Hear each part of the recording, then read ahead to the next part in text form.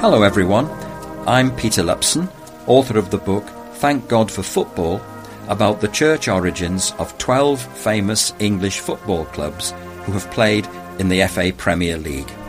The series is based on my book Thank God for Football, which is available from Amazon or directly from the publisher SPCK. Today's club is Bolton Wanderers Football Club, founded in 1874 at Christchurch, a church in a needy district of Bolton, where the majority of the parishioners earned very low wages in local factories and mills. Whole families lived in a single room in many of back-to-back terraced houses that dominated the area. It was here that the Reverend Joseph Farrell Wright arrived in 1871 with his wife and 4 children to become the new vicar, feeling called to leave a fashionable residential area in order to serve the poor and deprived. Opposite the church stood a building in which were housed 2 church schools, one for boys, the other for girls. Wright had a particularly close involvement with the boys' school, visiting it on a regular basis, and it was his close understanding with the headmaster, Thomas Ogden, that led to the birth of Bolton Wanderers. Ogden was appointed headmaster of Christchurch Boys' School in 1869, just before his 23rd birthday. He could not have arrived at a worse time. He was the sole teacher for some 140 pupils, and he had to teach them all simultaneously in the school hall with the help of a young trainee teacher. There were enormous problems. Truancy was rampant, punctuality terrible, and disobedience and misbehaviour the norm.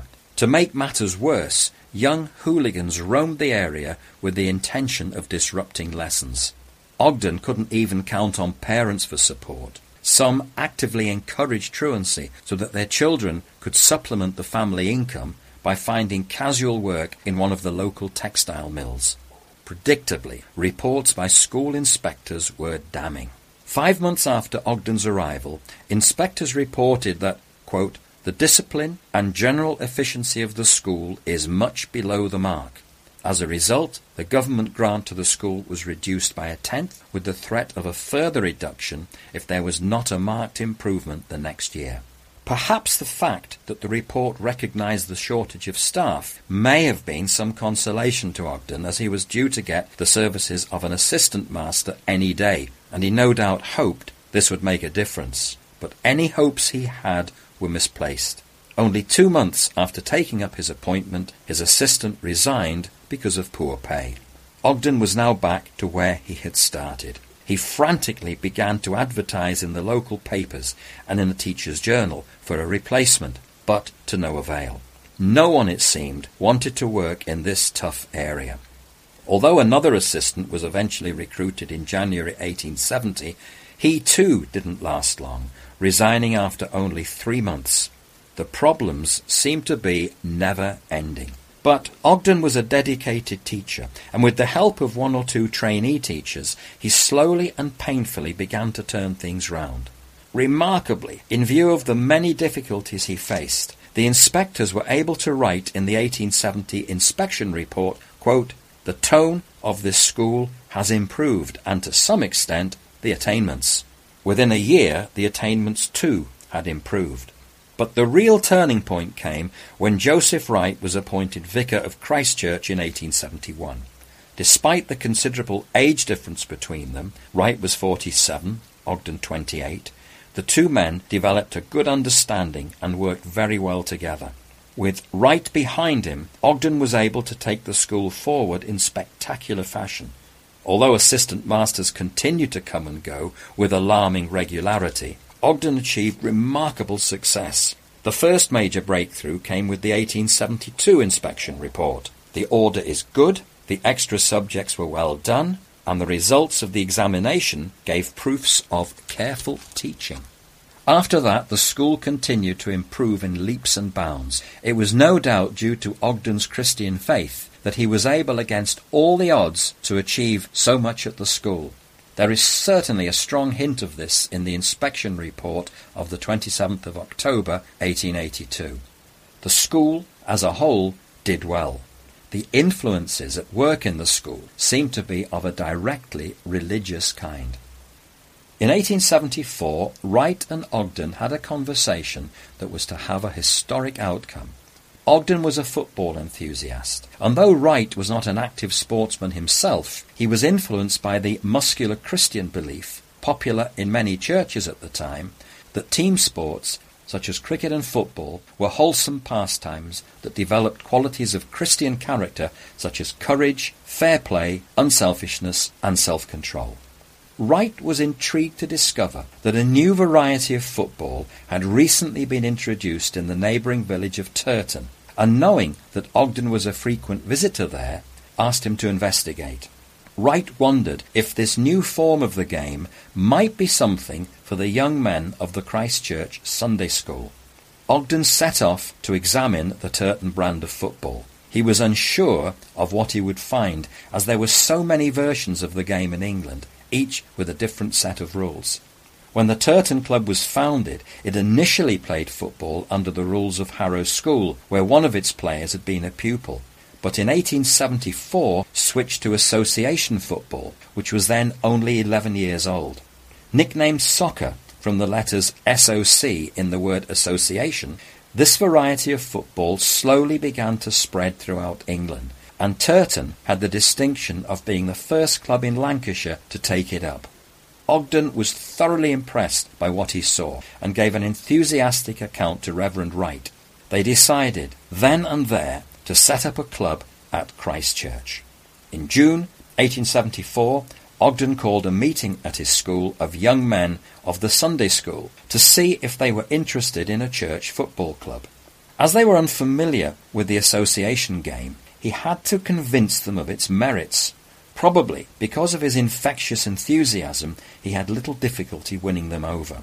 The decision was taken to form a club and call it Christ Church Football Club, with Joseph Wright as president and Tom Ogden as captain.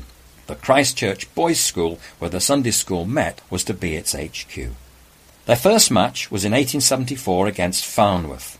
Although the result isn't known, one half of the game was played according to association rules, the other according to rugby rules.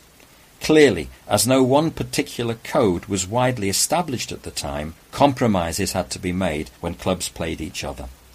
At first, Christ Church FC had no ground of their own and played wherever they could, until they found a regular pitch in Pikes Lane. Their matches were mostly against other Sunday school teams in and around Bolton. All went well for 3 years, until one eventful day in 1877, when there was a serious disagreement between the president, Reverend Joseph Wright, and the club committee. Wright took his role as president very seriously and didn't consider himself to be simply a figurehead. He took an active part in the club's affairs and attended all committee meetings. In fact, he considered these meetings to be so important that he wouldn't allow them to take place if he wasn't able to be there. What was the reason for this? Almost certainly, he wanted to keep a watchful eye on the players to safeguard the good name of his church, which featured so prominently in the club's title. Unfortunately, their behaviour was often discreditable. Some of them failed to attend meetings, some didn't turn up for matches, and some swore on the pitch. Wright wanted to set the standard much higher, but his regular presence at meetings caused considerable tension within the club. The committee considered him to be intrusive and his attitude to be authoritarian. In consequence, they rebelled and decided to part company with him and his church. Now, this seems to have been an impetuous move. After all, Wright was not known in the parish to be authoritarian. In fact, it's difficult to understand how a man who was widely regarded as, quote, a true friend and a loving minister, who was always courteous and who went about things quietly and unostentatiously, should fall foul of the very people he had wanted to help. It was he, after all, who urged Ogden to get a football club up and running for them. Nevertheless, once the decision had been taken, the committee started the search for a new HQ, as the school would no longer be available. They finally found a base at the Gladstone Hotel, which was situated conveniently near to their pitch in Pikes Lane. There was now the important question of a new name. It was a key topic for discussion at the committee's last meeting at the Christchurch Boys' School in August 1877. It didn't take them long to think of one. Prompted by the fact that they had had to wander in search of a new HQ, they decided to call themselves Bolton Wanderers. A year later, Peter Parkinson, the manager of a textile mill in the town, became a member of the club and later its president. As an individual with great drive, energy and ambition, he helped establish the club as a force in the area. Within only 2 or 3 years of his arrival, Bolton were beating teams of the calibre of Blackburn Olympic and Preston North End, and by 1885 had turned professional. In 1888 they became founder members of the Football League. There were great days ahead. But neither Wright nor Ogden saw these developments. Sadly, both died within only a few months of each other. Wright in his 57th year in June 1883, Ogden at the age of only 38 in March 1884. According to the president of the Bolton Teachers Association, Ogden's death was, quote, accelerated by overwork and over-anxiety. There can be little doubt that the 15 years of struggle at the tough Christchurch Boys' School had finally taken their toll. Interestingly, Wright's connection with the club lived on. His care for the poor had always been a key feature of his work in the parish, and while he was president of Christchurch Football Club, it had always made an annual contribution to the funds of the Bolton Poor Protection Society, of which he was secretary. Even after the parting of the ways between Wright and the club, Bolton Wanderers continued to make its annual contribution to this society until the outbreak of the First World War. There's a fitting end to this story. When I discovered that Reverend Wright had been buried in the churchyard of Christchurch in Walmsley, just outside Bolton, and that his grave was in a state of neglect, I immediately informed the club. Their response was heartwarming. The grave was promptly repaired, cleaned, and the lettering made legible.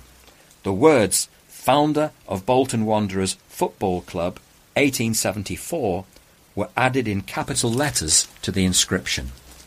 When the restoration was complete, the grave was rededicated at a special service at Christchurch Walmsley in June 2008 in the presence of the chairman and other senior officials of Bolton Wanderers Football Club, dignitaries of the town and the director of the National Football Museum.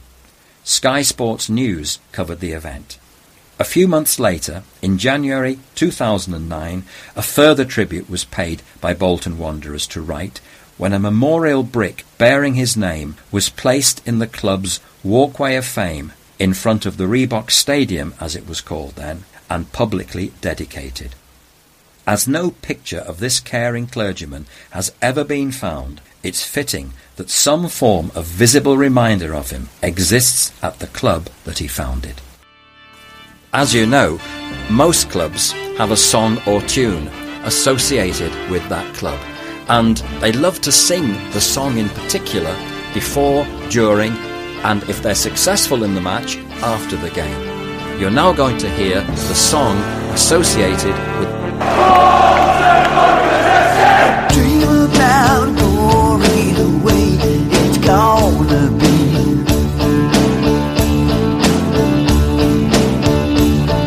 I look at the way that it was before. Yeah. And nobody knows how the land will fall for me.